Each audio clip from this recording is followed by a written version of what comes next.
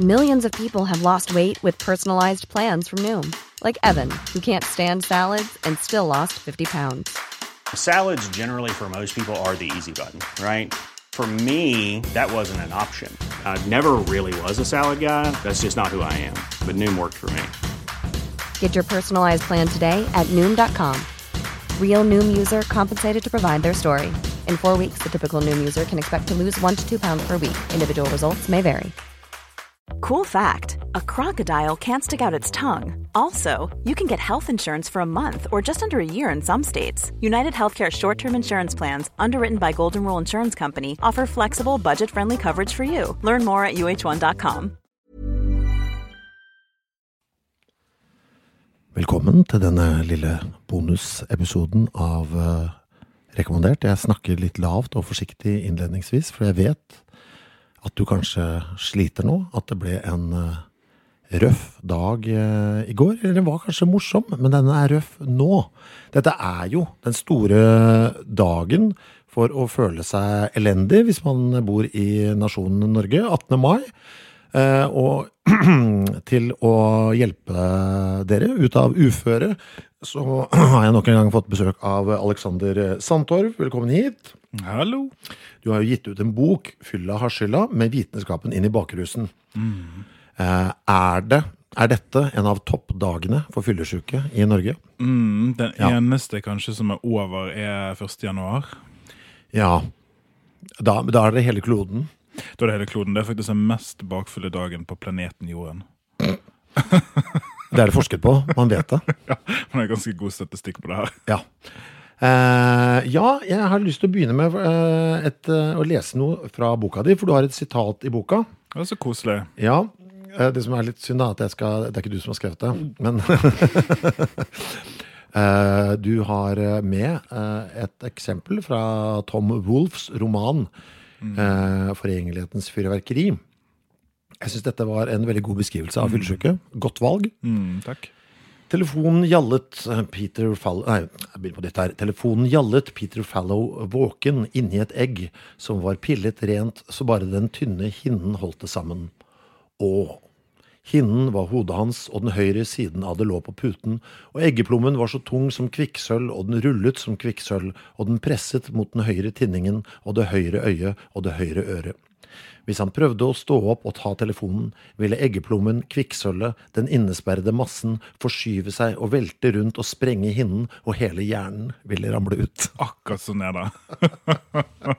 Ja, faktisk, men det må jeg bare si først, det å plukke, jeg har jo en del sånn fra populærkultur og kunst og litteratur og sånn, og det å plukke riktige beskrivelser var liksom et privilegium uten like.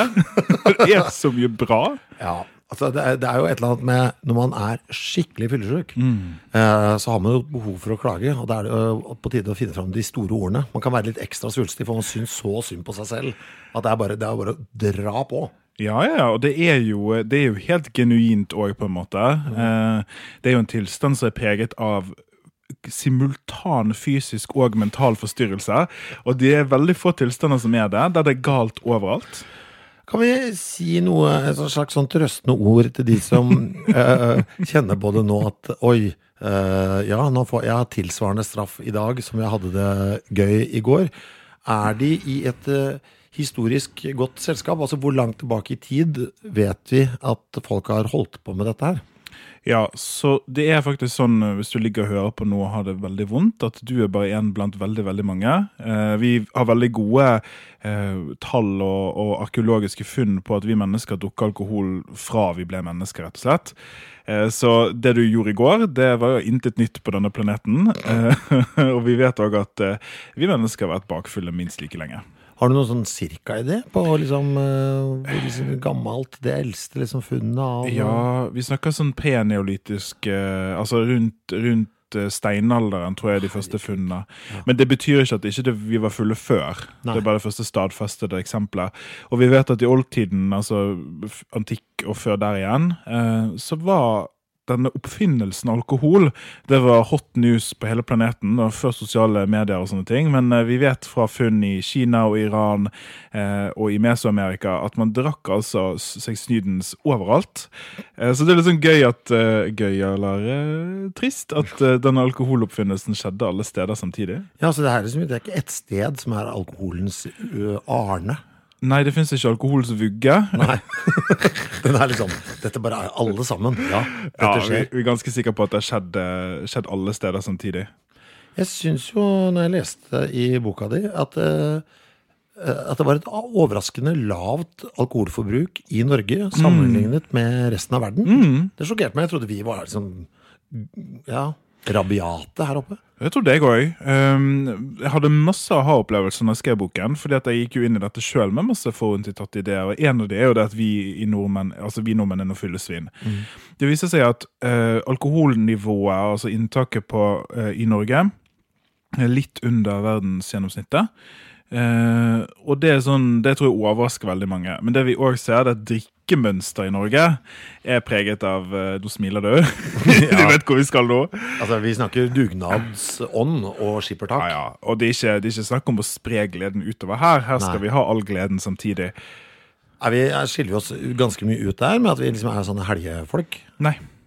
Det tror vi er veldig særnorskt. Vi snakker om ulike drikkemønstre. En av de som preger det norske drikkemønstret er det jeg kaller det to completion da, eller ruspreget drikking, der poenget med å drikke er å bli full, sant? Også mens andre mer land kanskje har sånn fokus på at dette er godt og trivelig, liksom. Ja, sosialt for eksempel. De klassiske eksemplene er jo Italia, Frankrike, Portugal og Spania, der man drikker på en annen måte. Man drikker mer, men det er mye mer som en del av en sosial setting. Man drikker ikke typisk for å bli full, og man sprer enhetene sine ut mye jevnere da. Men i Norge er det ikke sånn at det er typisk norsk å være uoriginal, for vi tror liksom at alt vi gjør i Norge er sånn spesielt for Norge, men dette her holder man på med i Russland, man holder på med det i USA, man holder på med det i masse østeuropeiske land, så vi er ikke så originale egentlig, altså. Vi er sånn Tinder-bestigere, vi skal liksom til toppen så fort det går, liksom. Bare kom der, jeg skal dit. Ja, og så er det jo litt sånn, jeg har jo bodd, nå blir det litt anekdotisk her, men jeg har jo bodd i USA og i Sveits, jeg har bodd i Storbritannia, og en ting som ikke skjer i USA, det er at hvis det er åpen bar, så klikker ikke folk. Men hvis det er åpen bar i Norge, så er det altså mayhem uten like. Så jeg tror også, vi skal sikkert snakke litt om det litt utover, men forholdet vårt til alkohol det tror jeg er litt unikt her, altså. Ja, på hvilken måte? Altså? At det er noe forbudt ved det i Norge. Det er noe med den, jeg har lyst til å kalle det pietisme, altså at vi har en sånn idé om at i ukedagene så jobber vi, og da er det kjipt, og i helgene, da er det gøy, og de to verdenene, de kan aldri møtes, så det finnes ingenting som kan være gøy og kjedelig samtidig, og det er samme med alkohol da, at når det først er alkohol, da skal det søren meg jamme etter, altså. Ref i går. ja, i går, folkens. Ikke for min del, men for mange av dere som hører på Vedro. Hvilket land er verst da? Har høyest alkoholinntak, husker du det? I Europa er det vel, har det i boken, men ikke det noe sånn her Ukraina eller et eller annet. Jeg husker ikke helt ifra Hviterussland, kanskje. Ja, ikke sant. Så da snakker vi sånne ting som 12 liter. Verdens gjennomsnitt er cirka 7, 6, et eller annet, og vi i Norge er på 6,9 cirka.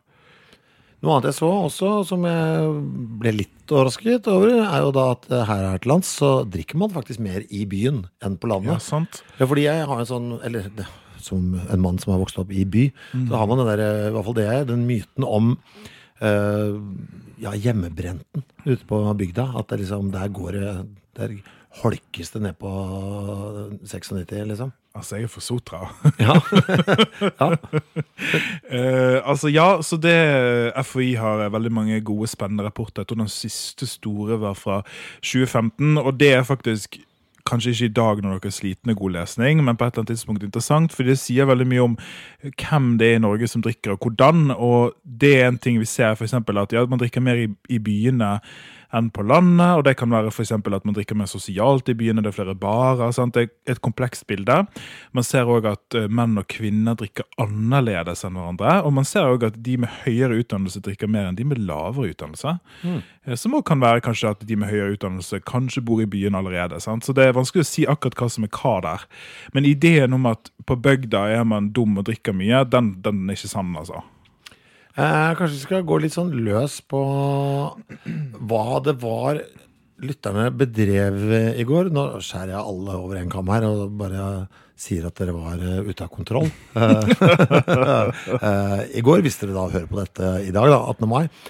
Altså dette stoffet som de har dyttet I seg, alkohol, hva det?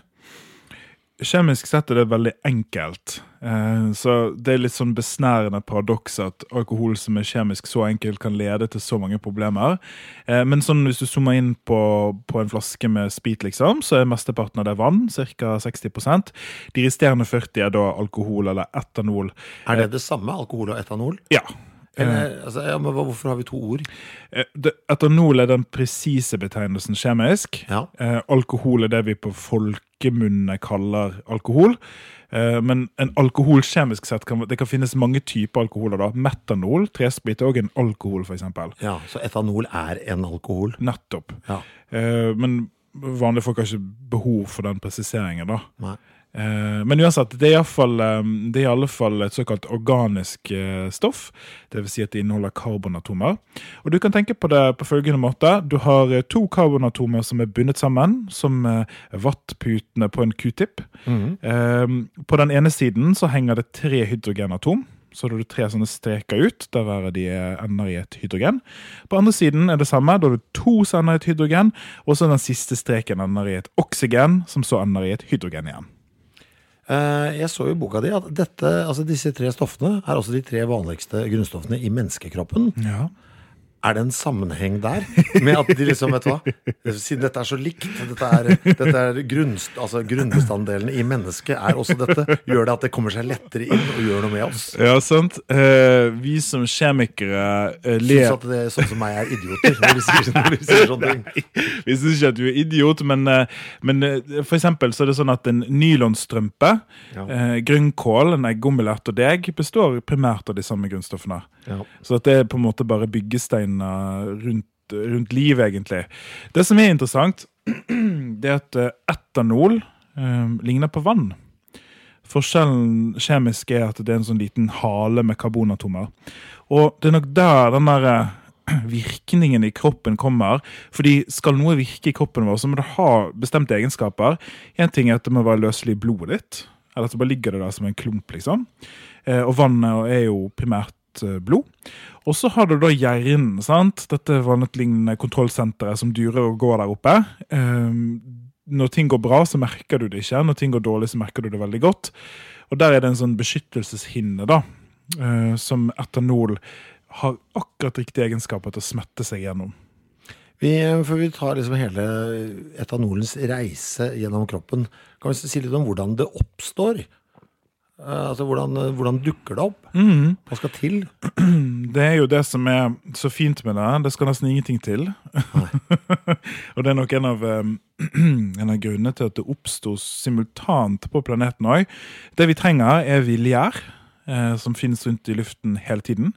Når de får tak I karbohydrater, så begynner de en prosess som kalles fermentering eller gjæring. Da spiser de opp karbohydratene, sukker for eksempel, eller stivelse.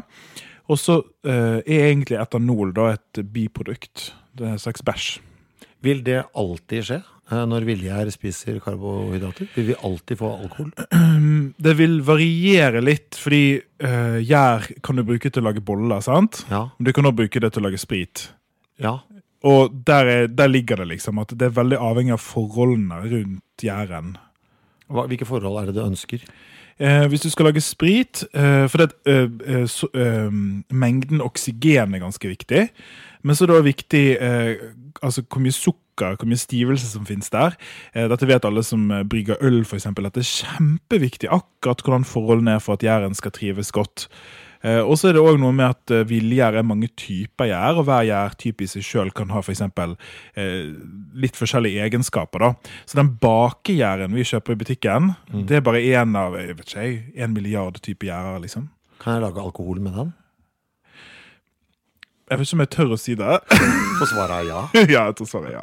Men det blir ikke bra alkohol, det blir ikke mye av det, men ja. Det teknisk mulig. Ja, det teknisk. Men akkurat i dag så tror jeg det trygt å si det, for det siste folk vil i dag, tror jeg å drikke mer. Ja. I hvert fall de som hører på, tror jeg da. Eller velger jeg å tro, hvis du er som dårligst da. Ja, hvis ikke så har du nok et problem, tror jeg. Jeg synes det litt sånn rart og litt sånn gøy også at når gjæren da driver og knasker karbohydrater og lager alkohol, og så blir det liksom mer og mer alkohol, og så til slutt så dør den selv. Ja. At det en sånn suicide mission for gjæren. Hva det som skjer der egentlig? Ja, så dette en av grunnene til at vin for eksempel, altså den høyeste alkoholprosenten du kan få i gjæredrikke, da tenker vi typisk øl og vin, det jo på ca. 15%. Og over 15% alkohol, så dør gjæren. Og dette ikke så overraskende, fordi at hvis du skal tilbake til pandemien, så drev vi og sprite hendene hele tiden. Ja. Sant? Og det jo etanol det også. Ja. Så ved høy konsentrasjon, 85% det som veldig typisk i sånne spritprodukter som det, så dreper det mikroorganismer. Og det sopp og gjær, og det bakterier og virus da, noen virustyper. Men evolusjonært klønte av villgjæren, den spiser seg basically i hjel. Ja, det en slags leksjon i hedonisme på en måte. Men går den i oppløsning? Ja, så spittløser opp gjæren, eller i hvert fall ødelegger den beskyttende hinnen som finnes rundt gjæren da. Ja. Men det sånn, for nå tenker du som et menneske her, at dette evolusjonært klønete, men du må huske at problemet vi mennesker, det at vi putter gjæren oppi der under bestemte forhold som ikke naturlig anførselstegn for gjæren. Ja, det vil ikke skje i naturen. Nei, fordi hvorfor vil den være oppi en beholder i naturen, liksom? Nei, jeg tenkte kanskje, hvis det var en grop hvor det ramlet masse epler. Ok, jeg ser jo det nå. Har jeg et sånn godt bilde av det, at den spiser og utskiller så mye alkohol at den til slutt dør? Det litt som om man liksom skulle bare som menneske da, spist, og så bare fese så mye at metanen driver oksygen ut av rommet, og så blir jeg kvært og dør. Det en slags form for overspising som foregår. Ja, det en slags form for overspising og biprodukter av spising. Jeg synes det så fint på en måte, det noe sånn shakespearsk over det. Ja, det var noe der altså. Men du, etanolen, ja. Hvis vi tar den av hele turen, vi heller den i gapet. Jaha. Hva skjer med den? Hva steg for steg det som foregår? Ja, så alkohol beveger seg inn munnen selvfølgelig, men du kan jo putte den under armen og inn i kroppsåpninger, sånn som man holder på med på sota. Ikke anbefalt. Ja, men det en veldig rask måte å få en kjemisk forbrenning på. Ok. Så ikke lurt. Men ok, inngapet, nedhalsen, og så begynner historien i magen. Og det som så skjer, det at hvis vi tar den viktigste veien først, så beveger det seg inn i tarmene, og ender opp i leveren da. Og i leveren, det leveren som på en måte jobber med å bryte ned alkohol, som vi kaller en forbrenningsreaksjon. Og det leveren da gjør, det at han bruker enzymer, et Kristoffer Schau favorittord. Jeg har blitt glad i det etter hvert. Ja. Bra. Det altså verktøy, kjemiske verktøy. Og så omdannes da etanol til bare karbondioksid. Eller eddiksyre, litt avhengig av forholdene. Og det liksom utveien. Da det ufarliggjort. Hvor blir det av eddiksyren og karbondioksiden? Karbondioksiden puster vi ut. Ja. Og hvis det eddiksyre, så kan det ende opp mange steder. Det sånn byggestein som kroppen kan bruke til mange forskjellige ting. Ja, så det har litt nytte for seg? Altså, det jo kalorier i det. Ja. Sant? Så det en slags kjemisk energilaget i det. At alkohol nyttig som næringsmiddel, vil jeg ikke si da. Men urinerer vi ut eddiksyren også? Ja, det kan havne i urin også, blant annet. Ja. Og så det sånn at den leveren den jobber i et ganske konstant tempo faktisk. Så den gjør sitt arbeid jevnt og trutt. Men hvis du drikker over forbrenningen, altså drikker mer enn det leveren klarer å forbrenne i timen, da havner det i blodet. Og så hvis det havner i blodet, så ender det da til slutt der som det skal faktisk gjøre all ugangen sin, og som hjernen.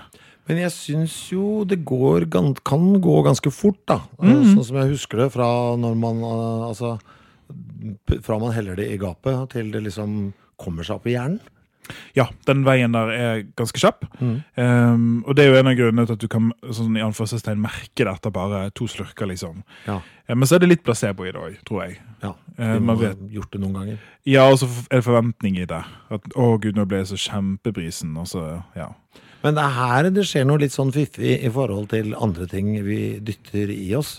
Du var inne på det med denne barrieren som egentlig finnes der oppe. Ja, så det å være full egentlig å være i kjemisk ubalanse, og det spesielt, altså nå må jeg bare si det at alkohol påvirker nesten alle kroppens organer, men det spesielt hjernen som gjør at vi blir fulle. Ja, altså, ikke, hender og føtter liksom. Altså jeg skjønner, jo, man kan jo sjangle og sånn, det ser jeg jo, men... Leveren jo et viktig sted, magen og tarmen blir påvirket. Dette noe du merker kanskje dagen derpå. Men vi merker ikke så mye mens det står på. Det tar litt tid. Ja. Fordi at slimhinnene kan bli irritert, og så kan det skje alkohol også påvirker for eksempel blodårene dine, så noen steder utvider de seg, andre steder blir de mindre, og så har du selvfølgelig også sånne ting som synet ditt og hørsel, til og med sanseapparatet ditt liksom. Men altså man hører dårligere når man drikker? Det ikke så, det det som så morsomt og rart med alkoholforskning, at det veldig lite vi vet, men det en teori da om at grunnen til at fulle folk skulle opp musikken, det fordi at hørselsnerven, eller hørselssansen har blitt litt nummen. Det ikke så rart egentlig, for alkohol gjør oss jo nummen alle steder.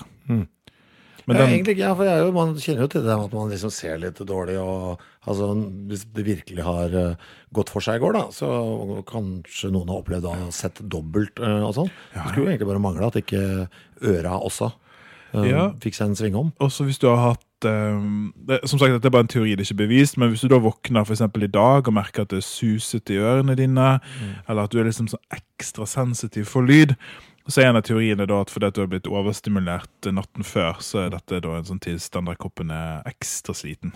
Men jeg synes det litt interessant, for du var inne på det der, at man liksom ikke helt sikker på hva og hvorfor. For det noen problemer i og det å forske på fulle folk. Kan ikke du si litt om de problemstillingene? Jo, for der ja, jeg ser det jo. Ja. Det kjemperotete.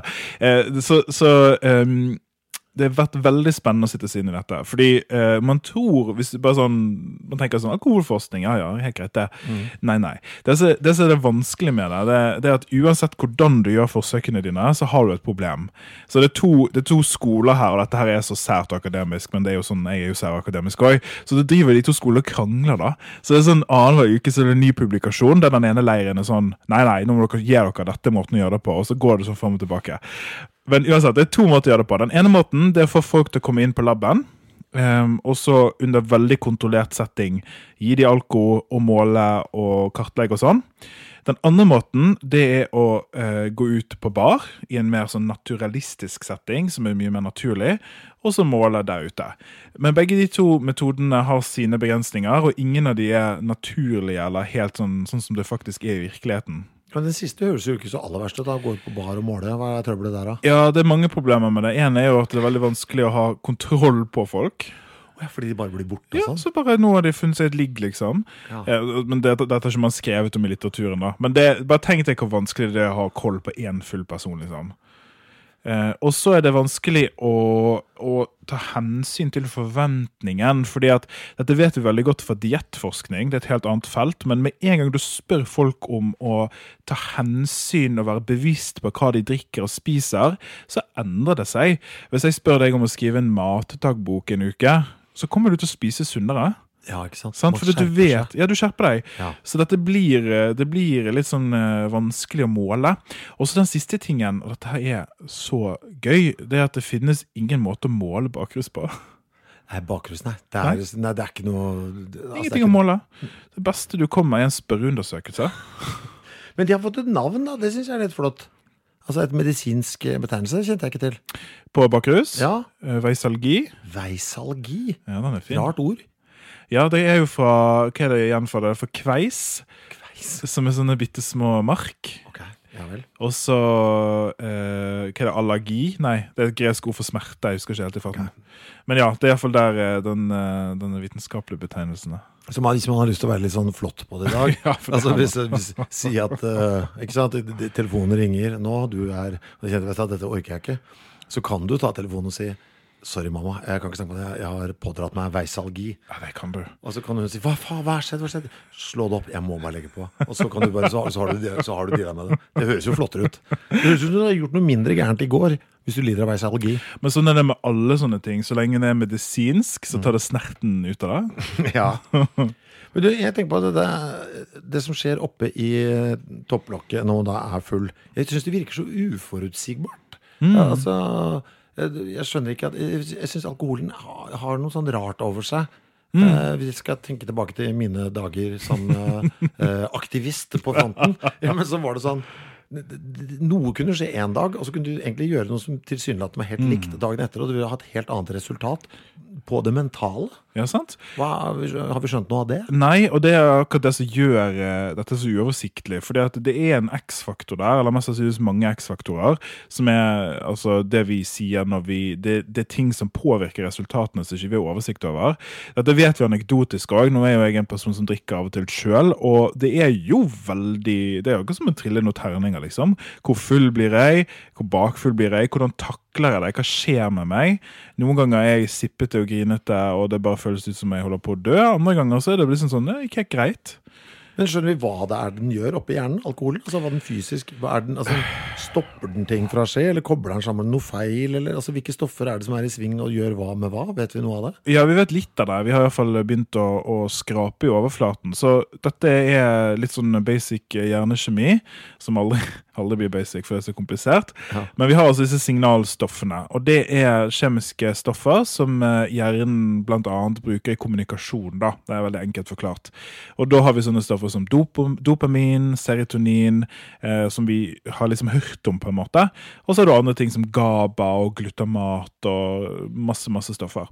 Og disse stoffene brukes da i en form for, hva skal man kalle det, nervecellemodulering. Det betyr at de stoffene kan hjelpe nervecellene å bli mer aktive eller mindre aktive.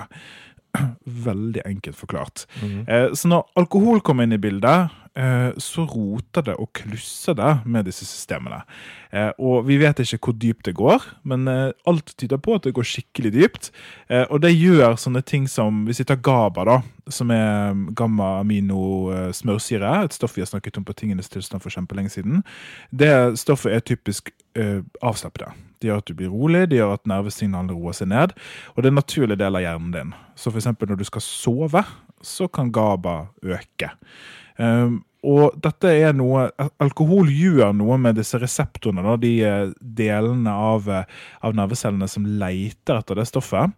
Og så lurer det på en måte nervecellene til å tro at det GABA der. Ok, så du får mindre GABA, men det tror at det GABA der? Ja, sant, og det der vi ikke helt vet akkurat hva som skjer hvor, fordi at det kan modulere, det kan aktivere, og det kan inhibere. Ja, så det kan gjøre alt, både gi mer og mindre effekt, liksom? Ja, og det veldig avhengig av hvor det og hvordan det og hva forholdene og det derfor det så vanskelig å si noe sikkert, da. Men hvilke forhold, når du sier forhold, hva tenker du på da? Altså hvilke forhold jeg i som person? Eller nei, hvor vi i hjernen nå? Hvor i hjernen, ja. Og liksom, hvor mye har du drukket? Ja. Fordi at vi vet, dette en ting vi vet helt sikkert, det at alkohols effekt på oss doseavhengig. Og det ikke alltid sånn med medisinske stoffer, men det betyr rett og slett at jo mer du drikker, jo sterkere effekt får det. Og den GABA-effekten, den blir sterkere jo mer du drikker. Altså hvis du ser for deg når du begynner, kanskje når du begynte i går, første glass eller andre glasset da har du på en måte en litt sånn, du har en sånn ro, sant? Den der typiske gode stemningen og avslappningen, du senker skuldrene. Da den GABA-effekten begynt. Hvis du kutter til at du har gløgget i deg 3 champagneflasker, da du så nummen at hvis noen klapser til deg, så kjenner ikke du det engang. Samme effekt. Ok, så, ja, ok. Ja, men for da har det plutselig blitt en sånn smertestillende også. Ja, og det var jo det alkohol ble brukt til før. Ja, ikke sant? Ja, sant. Men hva det? Altså, altså, kutter den av forbindelsen til liksom følelsessenter? Altså, hva det? Jeg skjønner ikke helt hvorfor virker det smertedempende? Jeg skjønner ikke helt det. Det er vel Skjønner ikke, du hva ja, jeg skjønner godt hva du mener. Det er ikke det at det er smertedempende egentlig. Det bare har gjort, bare fru Blom, det har bare gjort nervecellene dine i en eller annen grad mindre sensitive. Ja. Så det skulle det taket på at du føler noe ned, som gjør da at du er rett og slett bedøvet. Ja. Så ikke dette smertestillende, du har bare skrudd av følelsen. Hva med dette at man liksom føler seg litt sånn blid? Ja, det sant. et annet stoff, eller det GABAen som inne og gjør noe her? Ja, og det er sånn, dette som er så vanskelig, for vi kan ikke si, det finnes ikke en 1-til-1-korrelasjon, så vi kan ikke si sånn, dette stoffet gir denne effekten. Nei. Det er en myriade av ting som virker sammen da. Men det ser ut til at forskning, litt tidlig forskning her viser at dopamin går opp. Og dette er veldig spennende, fordi at det er kanskje, hvis du føler det ekstra ille for at ikke du slutta i går, så kan det være at dopamin har gjort gjøn med deg, og faktisk lurt kroppen din til å ville ha mer. For at dopamin er assosiert med belønnelsessentrene i hjernen, sant? Og det er det som ofte driver oss videre til å forfølge ting. Så litt av den negative følelsen mange kjenner på akkurat nå, kan være fordi at kroppen savner, at det er savn. Er det en kroppslig sorg over det den hadde og ikke lenger har, som manifesterer seg litt mentalt? Litt. Fordi disse, hvis vi nå i stedet for bare sier at mange av disse signalstoffene har blitt rotet med, sant?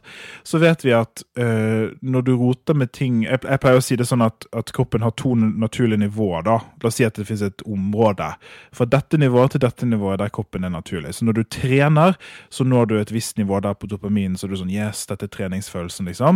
Mens med narkotiske stoffer og russtoffer, som alkohol det er et russtoff, så sprenger du det. Da går du langt under og langt over, sant? Og kostnaden er det du føler på nå. Fordi at nå har du sprengt den grensen, og kroppen må nå tilbake igjen til slags minimums, altså det midtnivået det var på fra før. Men siden du var langt oppe, så er du nå langt nede. Og den tiden det tar før du blir normal igjen i anførselstegn, det er når kroppen da skal tilbake langsomt til det undernivået det var på fra før. Noen har kanskje ekstra mye nerver i dag, fordi de har noen hull.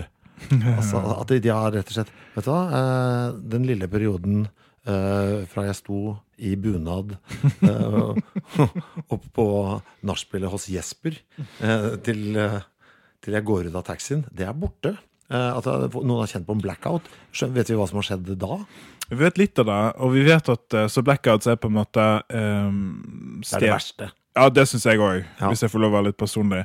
Det er det man får mest angst av, tror jeg. Det er ikke det at det har skjedd noe nødvendigvis, det er bare at du vet ikke. Så blackouts er altså områder i hukommelsen din, i minnet ditt, der det er svarte hull. Og de blackoutsene, det er veldig forskjellige fra person til person og gang til gang. Vi ser at det er noen som får det mer enn andre, men vi vet ikke helt hvorfor.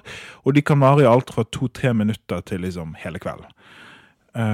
Og det vi ser, det er konturene av at det senteret, altså vi snakker ikke egentlig om at hjernen har senter lenger, men en av de stedene som prosesserer minner da, hippocampus, det skjer masse greier oppi der. En veldig uvitenskapelig forklaring, men det ser ut at det påvirker måten minnedannelse skjer. Og så må vi huske at du har mange typer minner. Du har korttid og langtid og arbeidsminner og sånne ting. Men det er spesielt denne korttidshukommelsen og korttidsminnene dine som blir klusset med.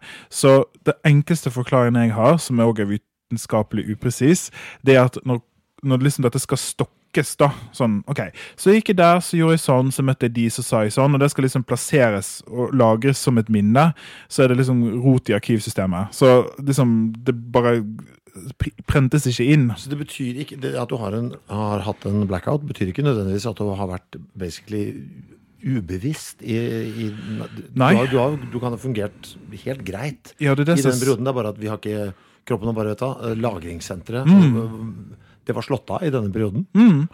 Og det er 2 ting. Den ene er at det betyr ikke nødvendigvis at du var drita full heller.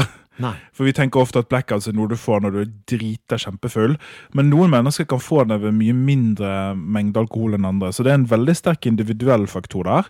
Og så er det noe med at du kan ha virket helt normal, altså i anførselstegn der også, fordi at du er fullt bevisst.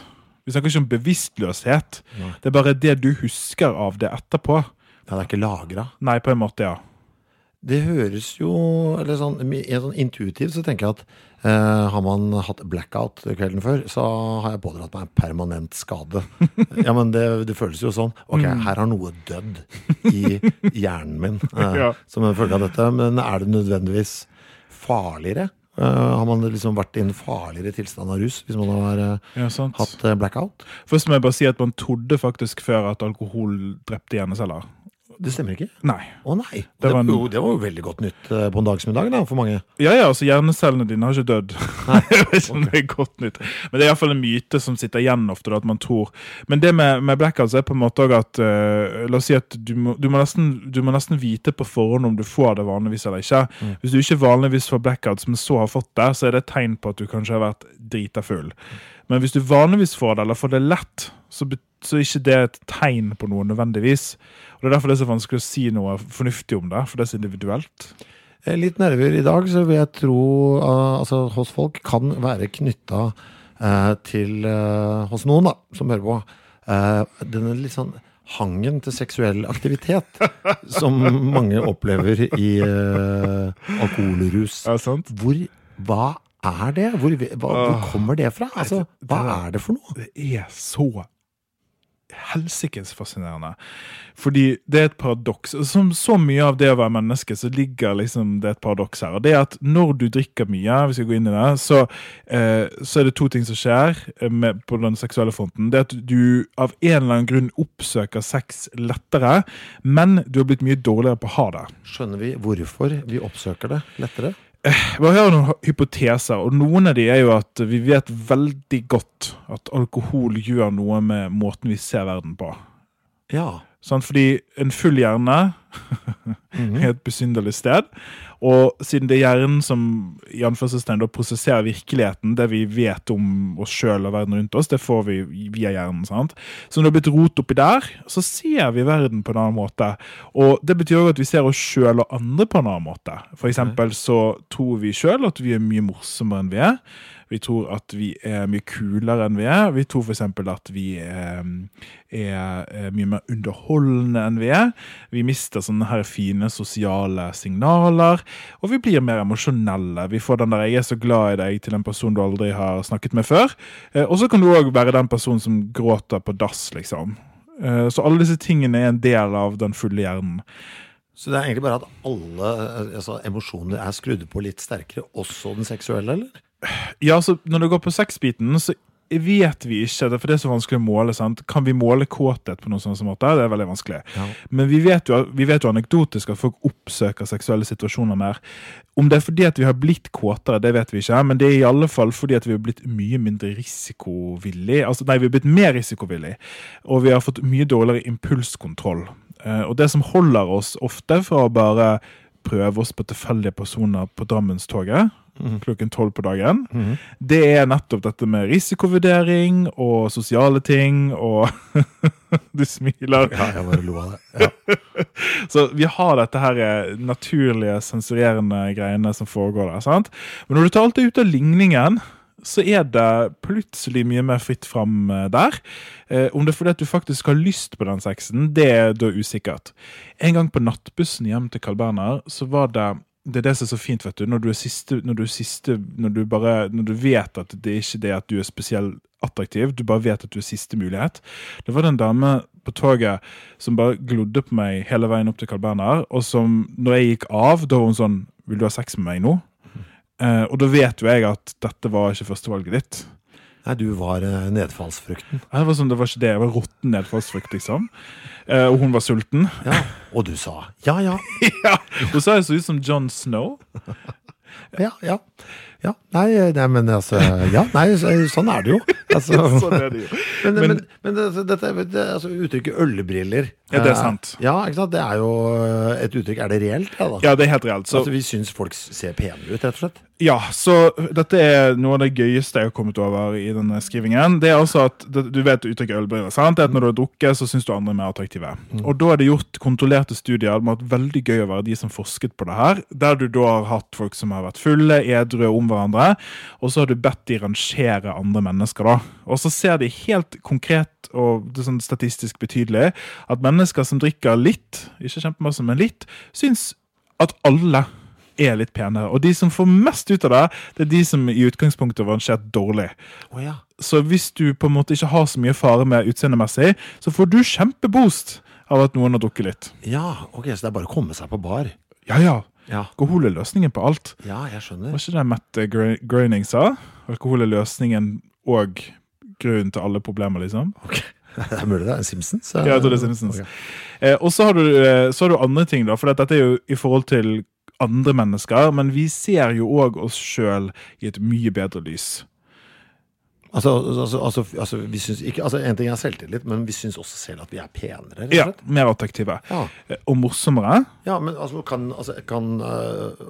burde folk i går ha sett seg selv litt i speilet og bare nytt det fantastiske skue? Og bare, herregud, har du sett? Hadde det vært, burde man se seg mer i speilet når man full? Er det bra for selvfølelsen? Ja, det er jo fake da. Det er jo men en liten boost, litt mer positivitet kan man vel alltid ta med seg. Og så tror jeg ikke det nødvendigvis kommer ut på den måten at du sitter med deg selv og sånn, gud fy faen så digg jeg. Jeg tror det er mye mer i måten du med andre på da. Ja. At du har en selvsikkerhet der som falsk, men som du føler veldig sterkt.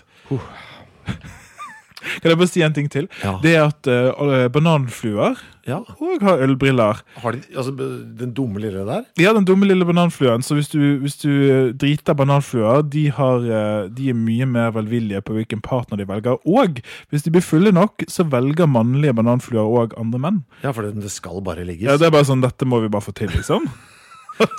Bananflua, som liksom ikke har så mye å vise til ellers. Yes. Det var litt sånn nusselig også, at jeg ser liksom for meg en bananflue med en sånn stort cocktailglass som bare sitter og venter på det. Yes, bare gi meg, jeg skal bare få med denne. Så skjer det. Så vi klar. Jeg vet ikke når du som hører på sitter og hører på, så jeg vet ikke hvor ille du har det, men når på døgnet kan vi forvente at de har det dårligst, de som hører på nå, og i ræva form. Så det ser ut til at bakrus, altså de kjipe følelsene piker rundt 12 på dagen. Så du har altså det gradvis opp til 12, og så det gradvis ned etter 12. Så hvis du hører på klokken 12 rundt der nå, så det mest sannsynligvis der du kommer til å føle deg verst. Og så vet vi at bakrusfølelsene cirka 24 timer, og det gode nyheter, for det at hvis vi nå hopper frem 1 døgn, så i morgen da, så føler du det mest sannsynligvis bedre. Gjelder det både fysisk og mentalt? Jeg har liksom en sånn følelse at det blir fysisk bra før det blir mentalt bra. Jeg tror det individuelt også.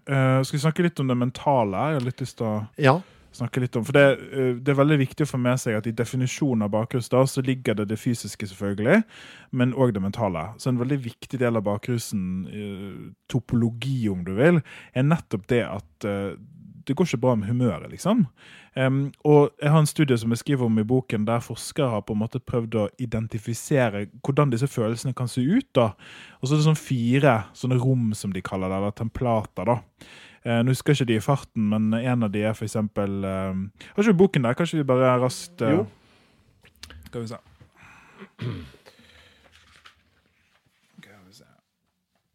Herregud, da har jeg skrevet der. Ja, du har skrevet alt det der. Shit. Veldig fin bok, veldig fine illustrasjoner også. Jeg reklamerer litt for den for deg. Det må du bare gjøre. For det jo, altså, det et eller annet med det når man ligger der nå på sofaen og hører på dette. Så tenker man litt sånn, altså, ok, jeg føler meg, altså, det vondt i kroppen, men du liksom mest redd for det mentale. Altså, for du tenker, denne diareen og munntørheten kan jeg alltid takle, men skal jeg noen gang føle meg bra igjen i sinnet? Ja, sant, og da kan det være litt trøst i dette. Så nå skal vi snakke raskt om de her 4 rommene da. Det jo rom i anførselstegn, det jo ikke ekte rom, men sånn følelsesmessig rom. Den første kaller vi «Jeg burde visst bedre». Den tror jeg veldig mange kjenner seg igjen i. Det kjennetegnet av skam, skyldfølelse, frustrasjon og selvhat. Og da snakker man ofte om at det en slags indre konflikt her mellom adferd og indre verdier. Altså, du ser tilbake på det du har gjort og synes at dette her ikke sånn som du egentlig Ja, man har da rett og slett vært for løssluppen i adferd dagen før. Ja. Det en sånn konflikt. Det andre rommet heter negativ grubling, og det fullt av engstelse, paranoia, skam og grunning. Så her snakker man altså om at man sitter bare der i en sånn avgrop og grunner på natten før. Det høres da nærmere så depresjonen nesten her. Da. Ja, en slags mild depresjon, og det kan være knyttet til kvelden før, men det som er skummelt også, det var knyttet til bare generelle livshendelser. Altså du kan se tilbake på livet ditt og være sånn, hva det for liksom? Hva det holder på med? Og du klarer, og det som mange rapporterer da, det at de klarer ikke å bryte ut av det her før bakhusen og soppe taket. Så det blir vedvarende en stund. Det tredje rommet heter stirrer inn i tomrommet. Ja, det mørkt. Det bare en sånn tåkete følelse av at ting umulig å forklare, liksom. Det sånn eksistensiell... Apati, liksom? Ja, litt sånn eksistensielt også at noe feil, på en måte, men du klarer ikke å peke på hvorfor det sånn. Og det preget av eksistensielle refleksjoner, engstelse og generelt dårlig og nedsatt humør. Og så har du det siste rommet som heter hjernen alene. Her har du på en måte det som jeg ofte har, sårbarhet. Du har lyst til å isolere deg, søke komfort og trygghet. Og det veldig mange gjør da, det at de bare stenger verden ute og holder seg i sengen til det over. Ja, det pledd, og det TV. Ja. Netflix. Og dette skal redde meg fra uføre jeg i. Men det noe... Ja, men altså... det en ubalanse. Ja, sant. Det var sånn du beskrev det litt sånn tidlig her. Altså en ubalanse i hva? Altså i disse signalstoffene? Ja, spesielt de som... Må de tilbake i vater da? Liksom det... Ja, sant. Man kaller det ofte en rebound-effekt. Så igjen, hvis du tenker, det knyttet til disse signalstoffene som også har med humør å gjøre, da, dopamin for eksempel. Så da ideen at hvis det blitt forskjøvet noe langt opp høyt nivå på grunn av alkohol, da følte jeg bra, for det gjør man jo ofte når man drikker litt, man føler seg skikkelig bra. Det det som så farlig med det. Og så har du da liksom latt kroppen din henge der en stund, og når du da tar alkohol ut av systemet ditt, altså du våkner dagen derpå, så har ikke det nivået gått ned til 0. Det har nå gått ned negativt like mye som det var over toppnivået for før, så det har gått til -5, i stedet for -1 for eksempel. Og når du da der i -5 på dopamin, så har du det ikke bra. Nei. Det humøret ditt, og depresjon, og det alle de følelsene vi har knyttet, som vi snakket om i sted. Men det ikke sånn at vi alltid kan si helt nøyaktig hva opphavet heller. Vi tror for eksempel at sånne ting som utmattelse, for det en veldig vanlig del av... Hvorfor vi så slitne i dag? Ja, nordmannen. Ja, hvorfor dere så slitne? Altså, jeg var jo ikke en danser. Festa. Nei. Altså, jeg hadde ingen grunn til å være fysisk, men jeg var sånn bare, fy faen, jeg kjørt. Ja, sant? Jeg kunne ha sittet på en stol hele kvelden, og så våkne dagen etterpå og bare være. Fy faen, jeg sleten. Ja. Hva det? Nei, det et godt spørsmål. Det i hvert fall veldig vanlig. Det en av toppsymptomene som man har dagen derpå. Det sammensatt. Så en av de viktigste grunnene tror jeg det søvn. For man tror jo at hvis man drikker litt, så sover man bedre. Så man drita, så ligger man hodet på puten, og så det svart, liksom. Det som så besnærende med det er at vi vet at du sovner inn mye enklere, ja, men resten av søvnen havarert. Det krise. Du har ligget der, du har kanskje vært ute i 10 timer, liksom, og tror at du har fått masse søvn, men hjernen din har ikke vært i sånne styrkende søvnstadier, så du har liksom ikke fått noe av det gunstige ved søvnen. Altså den har ikke gått ned i den dype søvnen, liksom? Ja, så ikke nødvendigvis bare den dype søvnen heller. Det REM-søvnen som ser ut til å være spesielt forstyrret, den her rapid eye movement-søvnen. Vi vet jo at søvn har mange sånne stadier, sant? Sånn arkeologi kaller vi det. Og da det sånn at det masse som skjer i hjernen når du sover, og noen ting skal restituere deg, noen ting skal prosessere, bla bla bla bla bla. Og da det disse styrkene, det som gjør at du føler deg uthvilt stadiene, de går til rett i dass, de har du ikke mer. Og så det REM-søvn, som en sånn prosesseringssøvn. Det har du mye, mye mindre av. Ja. Så kort forklart så har du på en måte, du har vært ute, kanskje lenge, men du har ikke hatt noen av de positive effektene ved det. Altså du har ikke fått mental hvile? Nei. Men det gjør seg da utslag også i en slags sånn fysisk trøtthet, da? Ja, det vet du hvis du ikke sover en natt. Ja. Du blir jo utmattet av det. Ja, sant det. Så det en av det. Og så har du, altså det sier seg selv kanskje at kroppen din skikkelig sliten, fordi at du har rotet og klusset med systemer du egentlig ikke skal rote og klusse med. Og da det jo noe med denne rebound-effekten da, at du har gått utenfor. Det noe med balansen ikke der. Det gjør at du sliten. Og så har du, selv om du kanskje tror at du bare har suttet på den stolen hele kvelden, så har du nok ikke det. Nei. Nei. Du har kanskje skrek og hylt. Ja da. Ja, sant? Og du har gjort mye rart den kvelden. Men jeg har jo blant annet også gått veldig mye på do. La oss snakke litt om det også. Er jeg dehydrert nå? For det er jo det sies det jo alltid. Det sies det. Ja, er jeg nå? Og jeg tørr i kjeften, jeg tror det er mange som hører på nå her. Ja, det er veldig vanlig. Ja. Det er vanlig å føle seg tørst og være tørr i kjeften. Det er kjempevanlig. Men og her har jeg en sånn, altså dette er sånn som man lærer det. Alkohol er vanndrivende. Du våkner opp dagen etterpå, dehydrert og tørr i kjeften på grunn av det. Ja, sant. Det trodde jeg også. Ja. Helt til jeg skrev den boken her. Men det stemmer ikke. Nei. Er det altså som i, det er helt galt? Altså, som med alle ting så er det en kjerne av sannhet i det. Okay. Så kjernen av sannhet er at alkohol er vanndrivende. Det er helt riktig. Okay. Så det betyr, dette har du merket selv, sant? Du begynner å drikke, på et eller annet tidspunkt så begynner du å gå på dass, og så plutselig har du vært på dass kjempemange ganger. Det er en sånn skytteltrafikk. Men det er 2 ting der som vi må huske på. Den ene er at du har drukket veldig mye væske også. Ja. Sant? Det er jo ikke, du drikker jo, hvis du drikker øl for eksempel, drikker du kanskje 2-3 liter med øl. Det er ganske mye væske du har tatt inn. Så altså det er ikke mulig egentlig å bli dehydrert. Nei, det er ganske vanskelig, altså. Ja. Det er klart at hvis alt du har gjort er å drikke ren sprit, okay. men da er det andre ting som er et problem. Ja. Men den ideen om at alkohol gjør oss dehydrerte, og at dehydrering står bak bakrus, det er i veldig stor grad overdrevet og ikke sant. Så man er ikke dehydrert nå, antageligvis? Mest sannsynligvis ikke. Hvorfor er man så tørr i munnen da? Ja, det vet vi ikke helt. Det kan være på grunn av noe vi ikke har snakket om enda, som er acetaldehyd. Okay. Så hvis vi går tilbake igjen til leveren din, som durer og går og bryter ned alkohol, så endte det opp som eddiksyre. Men imellom der så er det et annet stoff som heter acetaldehyd, som er sånn som mellomstasjon da. Altså vi må fra alkohol til den, og så til eddiksyre? Nettopp. Ja. Og acetaldehyd er kreftfremkallende. Kult. Kult. Det er akkurat det lytterne trenger å høre nå.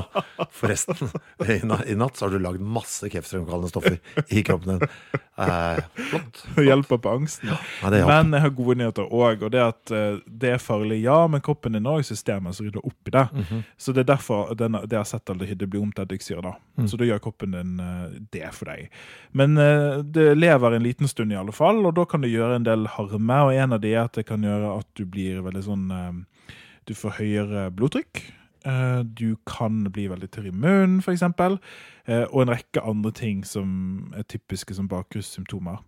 Den andre tingen er ny forskning som peker mot at hele immunforsvaret ditt er fucka. Altså det å drikke alkohol påvirker immunforsvaret ditt. På hvilken måte at mitt instinkt sier nå, jeg skjønner det litt, vet du, fordi det er en gift er tilført kroppen, vi må gjøre noe med den,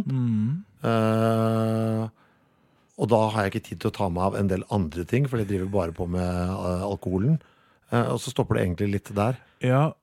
Men ødelegger den også, men den gjør ikke immunforsvaret drita også? Nei. Okay. Men det er mer, altså for her er det ny forskning. Det er ikke sånn som i hjernen at alt blir ødelagt, og at det også immunforsvaret flytter ut her.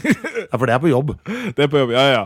Nei, jeg tror ikke, det er ny forskning, så vi vet ikke helt alle detaljene, men det vi ser det er at når folk er bakfulle, så er det høyere nivåer av cytokiner i blodet deres.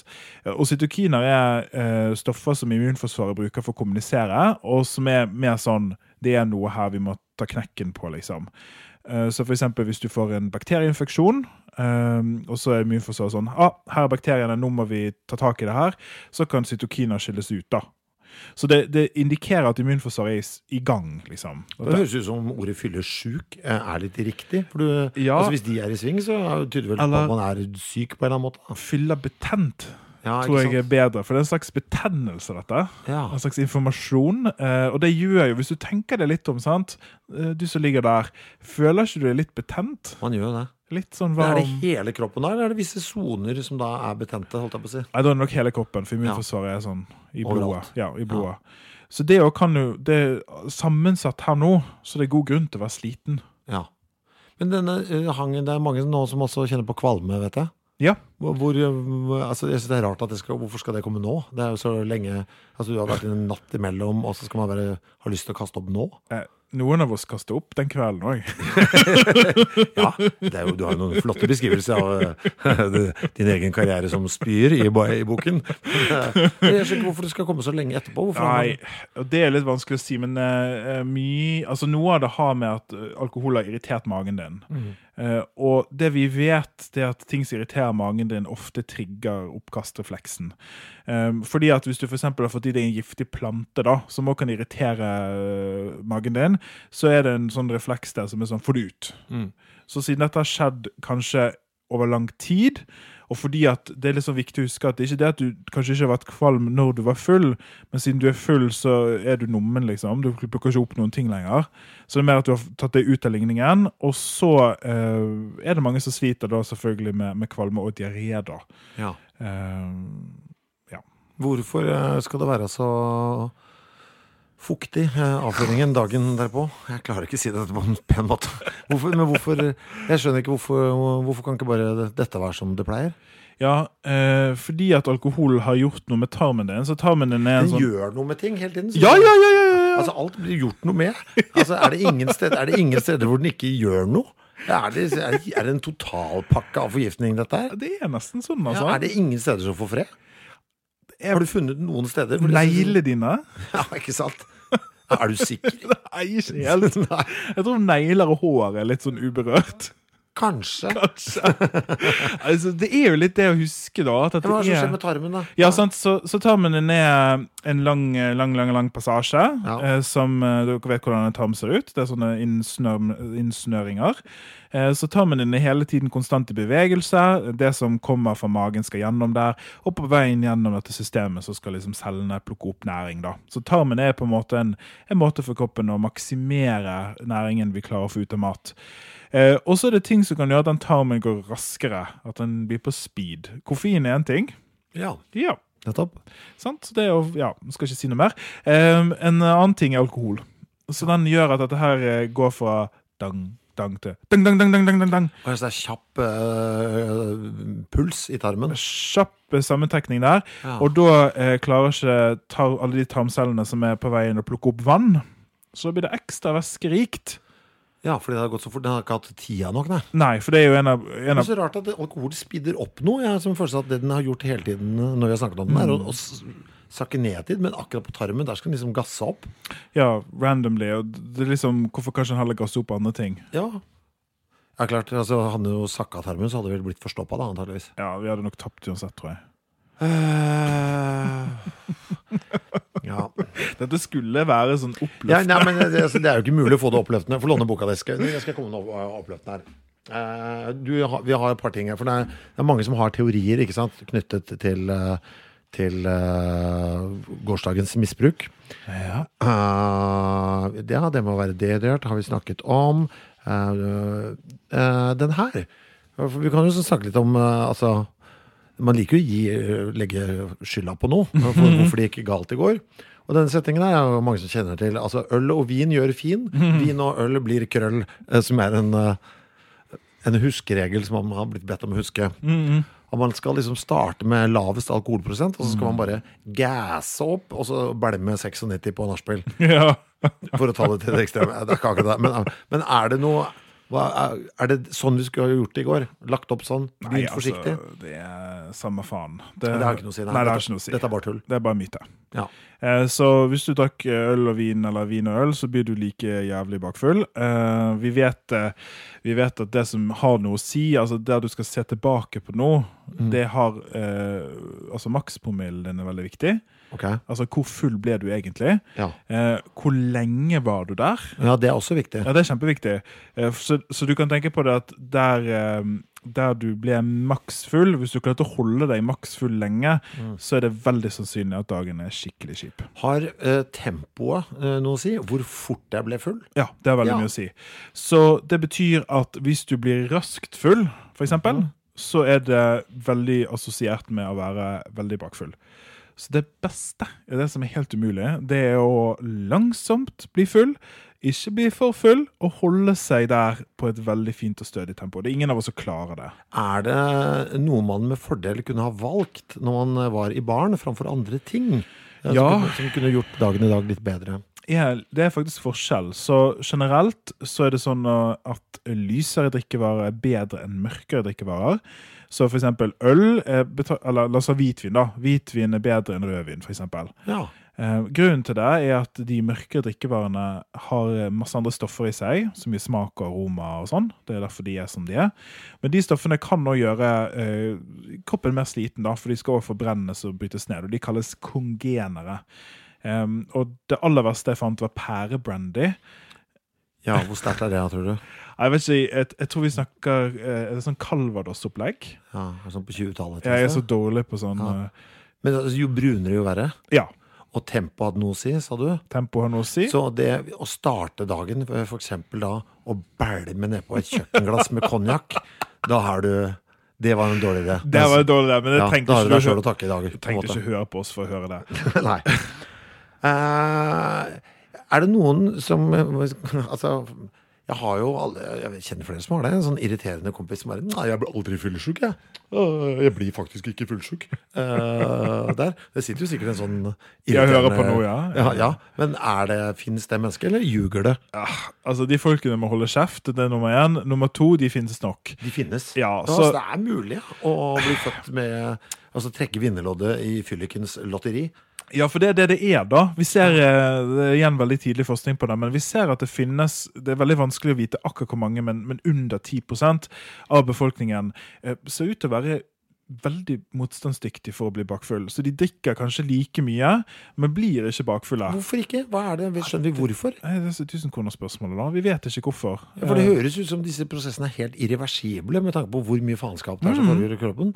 Det en teori om at de har disse enzymene de har, fordi de kommer i individuelle forskjeller, sant? For de kommer fra genene, og genene forskjellige for alle. Så det en teori om at disse systemene de har av en eller annen grunn mer effektive. Så de på speed, og raskt bryter ned, sånn at dette acetaldehydmolekylet ikke får lov å leve så lenge. Men det ikke noe du vil ha, fordi det også koblet til alkoholisme. At det gir mening, sant? Du har tatt vekk det som skal holde deg tilbake. Stoppe deg, ja. For det et lite forsvar for fyllesyken også det jo kjekt her at man kjenner det i dag, for det gjør at du faktisk lar kroppen din få hvile. Og det faktisk, det ingen som har lest denne boken som fikk lyst til å drikke. Men det jo noen da, som har jo, tenker som så, vet du hva, det eneste som hjelper nå ei lita påtår. Ja, men det jo den der hair of the dog. Og reparering, ja. Ja, det en slippery slope. Det også en veldig sånn rask inngang til alkoholisme. Men ok, men vi sier det, altså, det bare 18. mai en gang i året. Har det noe for seg? Kan det faktisk... Nei, det hjelper ikke. Det hjelper ikke. Nei, altså det du gjør da, det at det hjelper kanskje litt akkurat, og du gjør det fordi at du blir litt fullere, og da du litt mer bedøver, sant? Ja. Men det du gjør, det bare en billig måte å skyve bakrusen. Så du bare utsetter det? Ja, og gjør det verre. Ja, så du utsetter det til noe verre? Ja, for tenk deg sånn. 24 timer cirka skal du være bakfull før det helt over. Ja. Så hvis du da blir full der i noen timer, så skyver du det enda lenger forover. Ja, for det skal skje uansett på en måte. Det skal skje. Det mange som ligger på sofaen nå og tenker, nå skal Foodora få kjørt seg. Jeg skal ha den mest grisete burgeren som finnes. Hva denne hangen etter fast food som mange kjenner på i dag? Ja. Det kulturelt, eller det faktisk at kroppen vil ha? Jeg tror kroppen vil ha. Og kroppen din, hvis igjen tenker på det at du nå i ubalanse, at du herjer med kroppen din, så det ulike teorier for hvorfor du blir fysen da. Men en av de jo rett og slett at kroppen din sånn krise. Gi meg kalorier så jeg kan overleve, liksom. Gi meg noe å jobbe med. Jeg trenger bensin for å slukke dette marerittet. Ja, sant? Jeg må ha kalorioverskudd så jeg kan leve. Og så det noe med, dette litt sånn ikke forstått så veldig godt, men det noen teorier om at blodsukkeret ditt har blitt forskjøvet også mens du drikker. Det ikke så rart egentlig, for tenk deg at du nå har vært, hvis du begynte, la oss si i går da, på 17. mai, la oss si at du begynte klokken 12 på dagen, og så drakk du til, jeg vet ikke, hvor lenge drikker folk? 5-6, jeg vet ikke.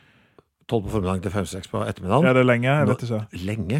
Nå du veldig snill mot nordmannen. Folk har vært på nachspiel I dag, altså. Ja, ok. Altså altså nå snakker du den dagen I året hvor folk har sånn champagnefrokost og drekker frem til midnatt, og så drar på nachspiel. Altså, folk har vært på 15-timersøkter og sånn nå. Ja, men det fint. 15 timers økt. La oss si at du hadde vært våken like lenge uten å drikke.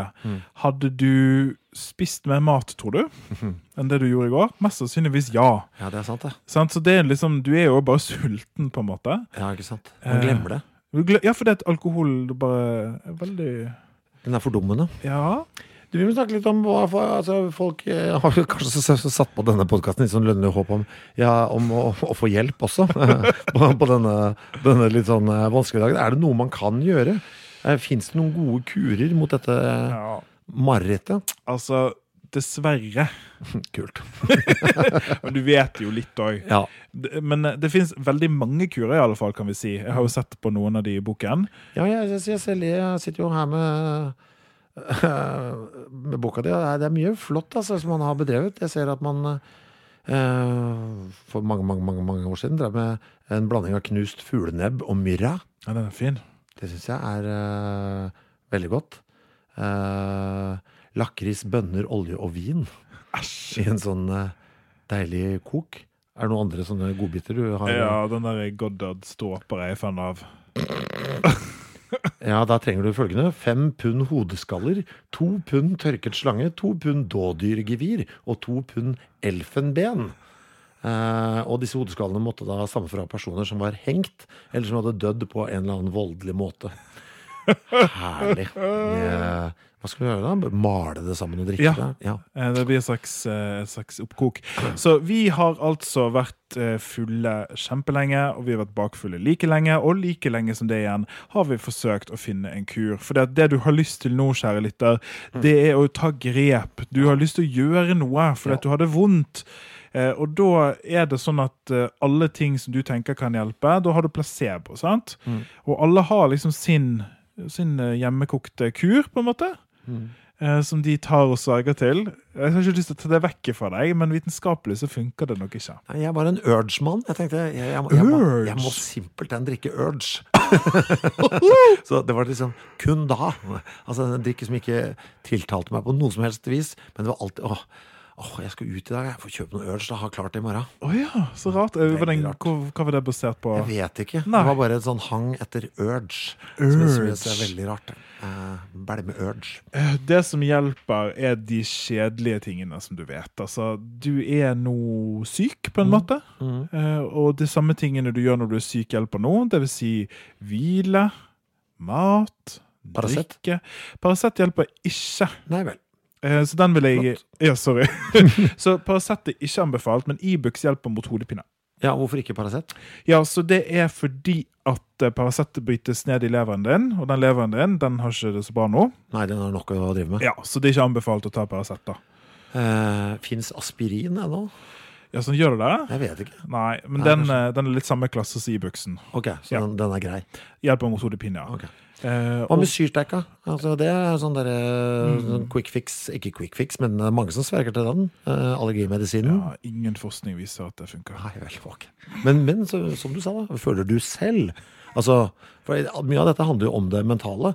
Altså, det hjelper jo å føle seg litt bedre. Så hvis du synes det hjelper, så for Guds skyld gjør det. Men forskningen støtter deg ikke I dette. Ja, og det det, sant? Så du må rett og slett ta grep selv. En ting som jeg synes ofte hjelper, det å få ræva meg ut.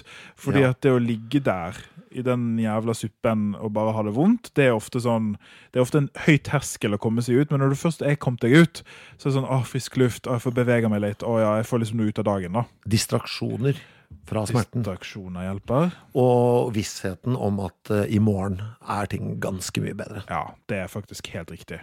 Det går over.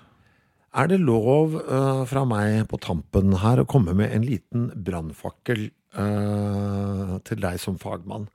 Løsningen på dette bedre rusmidler? Har vi rett og slett for dårlige rusmidler? Ja, sant. Fordi dette har vi da tydeligvis holdt på med I tusener på tusener av år.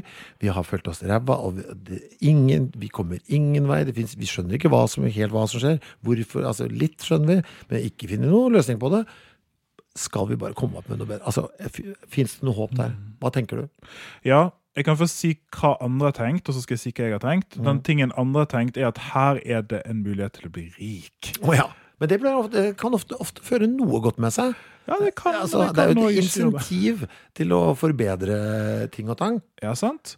Så det er en professor i Storbritannia, professor Nutt, som gode gamle. Ja, for han har vi snakket mye om i tingenes tilstand. Han er jo anti-alkohol nummer 1, og mener at her må vi, sånn som du sier, ha et bedre rusmiddel. Så han prøver å designe en sånn slags cocktail da, som er ikke alkohol i, men som skal gi deg liksom følelsen av å drukke 1 eller 2 glass. Hva er det han har tatt bort i dette som gjør at vi ikke skal føle oss så dårlige? Alkohol. Ok. Så han har bare, men altså, er det flytende MDMA, basically? Nei, det skal være lovlig da. Men han skal få det til å være lovlig også? Ja, for det skal visst nå til salgs i helt vanlige butikker. Hvor langt unna er vi dette rare produktet? Han har sagt at det er sånn rett rundt hjørnet mange ganger, og da blir jeg veldig skeptisk. Men per i dag så har vi skussmål for han og medarbeiderne om at det funker på.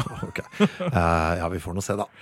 Og så var det min holdning. Så etter å ha brukt så mye tid med alkohol og satt med sånn dypt inn i det, så kan jeg bare si at alkohol er farlig, liksom. Det må vi bare vedkjenne oss. Men vi drikker det selv om. Og der, i akkurat det lille, fine paradokset, har vi alt som er knyttet til sinne og frustrasjon og debatt. Fordi at her har du 2 leire, de som er pro-alkohol, de som er anti-alkohol. Og jeg bare må si at begge de 2 tingene kan være sann akkurat samtidig. Det kan være farlig, og noe vi gjør. Ja, jeg må bare si det.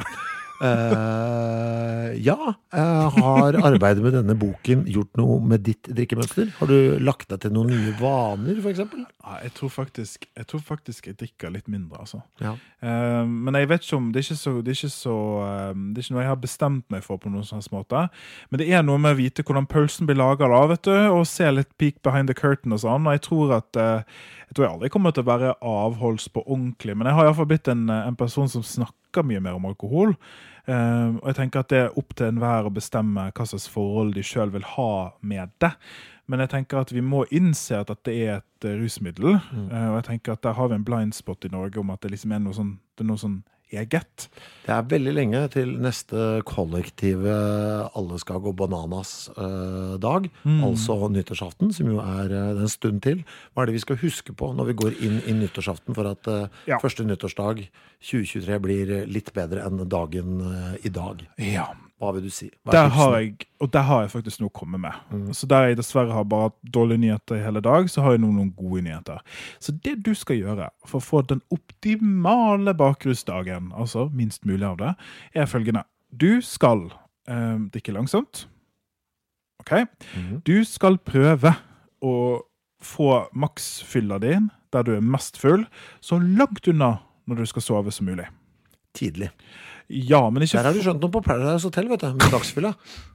Ja, men har du ikke det? Ja, sånn er det du sier. Alle ting vi kom innom i dag, var det ikke Paradise Hotel. Nei, men altså, er vi inne på noe? Altså ha en peak rundt klokka 6, hvis du tenker å legge deg midnatt. Men det er veldig vanskelig å holde til midnatt da, sant? Så du må være realistisk også. Og så er det dette med å prøve å drikke ting som ikke er for mørke, sant? Holde deg til lyse drikkevarer.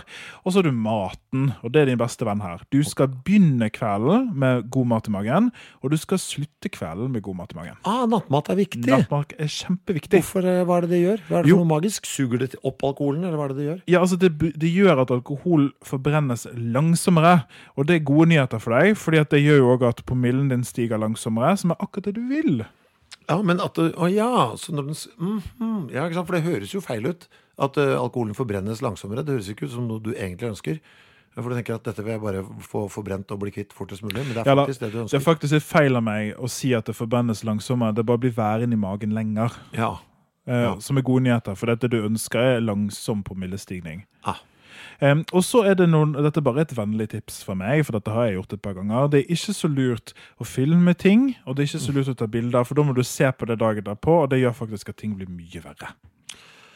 Tusen takk for trøsten på et eller annet vis. Jeg synes vi klarte å slutte sånn nokså on a high note. Ja, kan jeg ta en liten bokreklame på slutten? Ja, det skal du.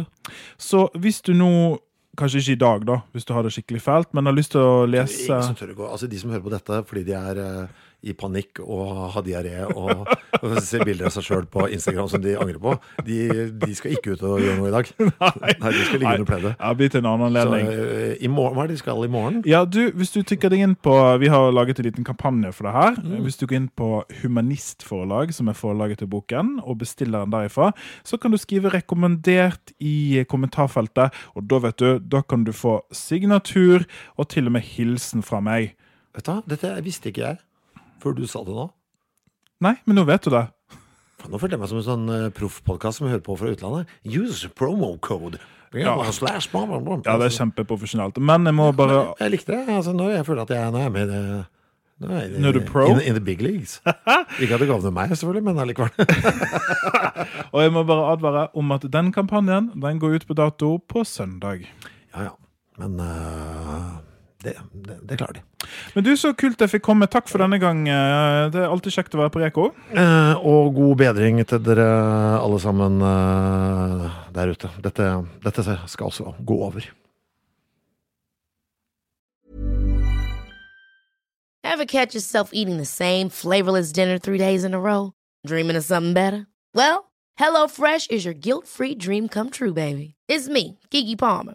Let's wake up those taste buds with hot, juicy pecan-crusted chicken or garlic butter shrimp scampi. Hello Fresh. Stop dreaming of all the delicious possibilities and dig in at HelloFresh.com. Let's get this dinner party started. When it comes to your finances, you think you've done it all. You've saved, you've researched, and you've invested all that you can. Now it's time to take those investments to the next level by using the brand behind every great investor, Yahoo Finance. As America's #1 finance destination, Yahoo Finance has everything you need, whether you're a seasoned trader or just dipping your toes into the market. Join the millions of investors who trust Yahoo Finance to guide them on their financial journey. For comprehensive financial news and analysis, visit yahoofinance.com.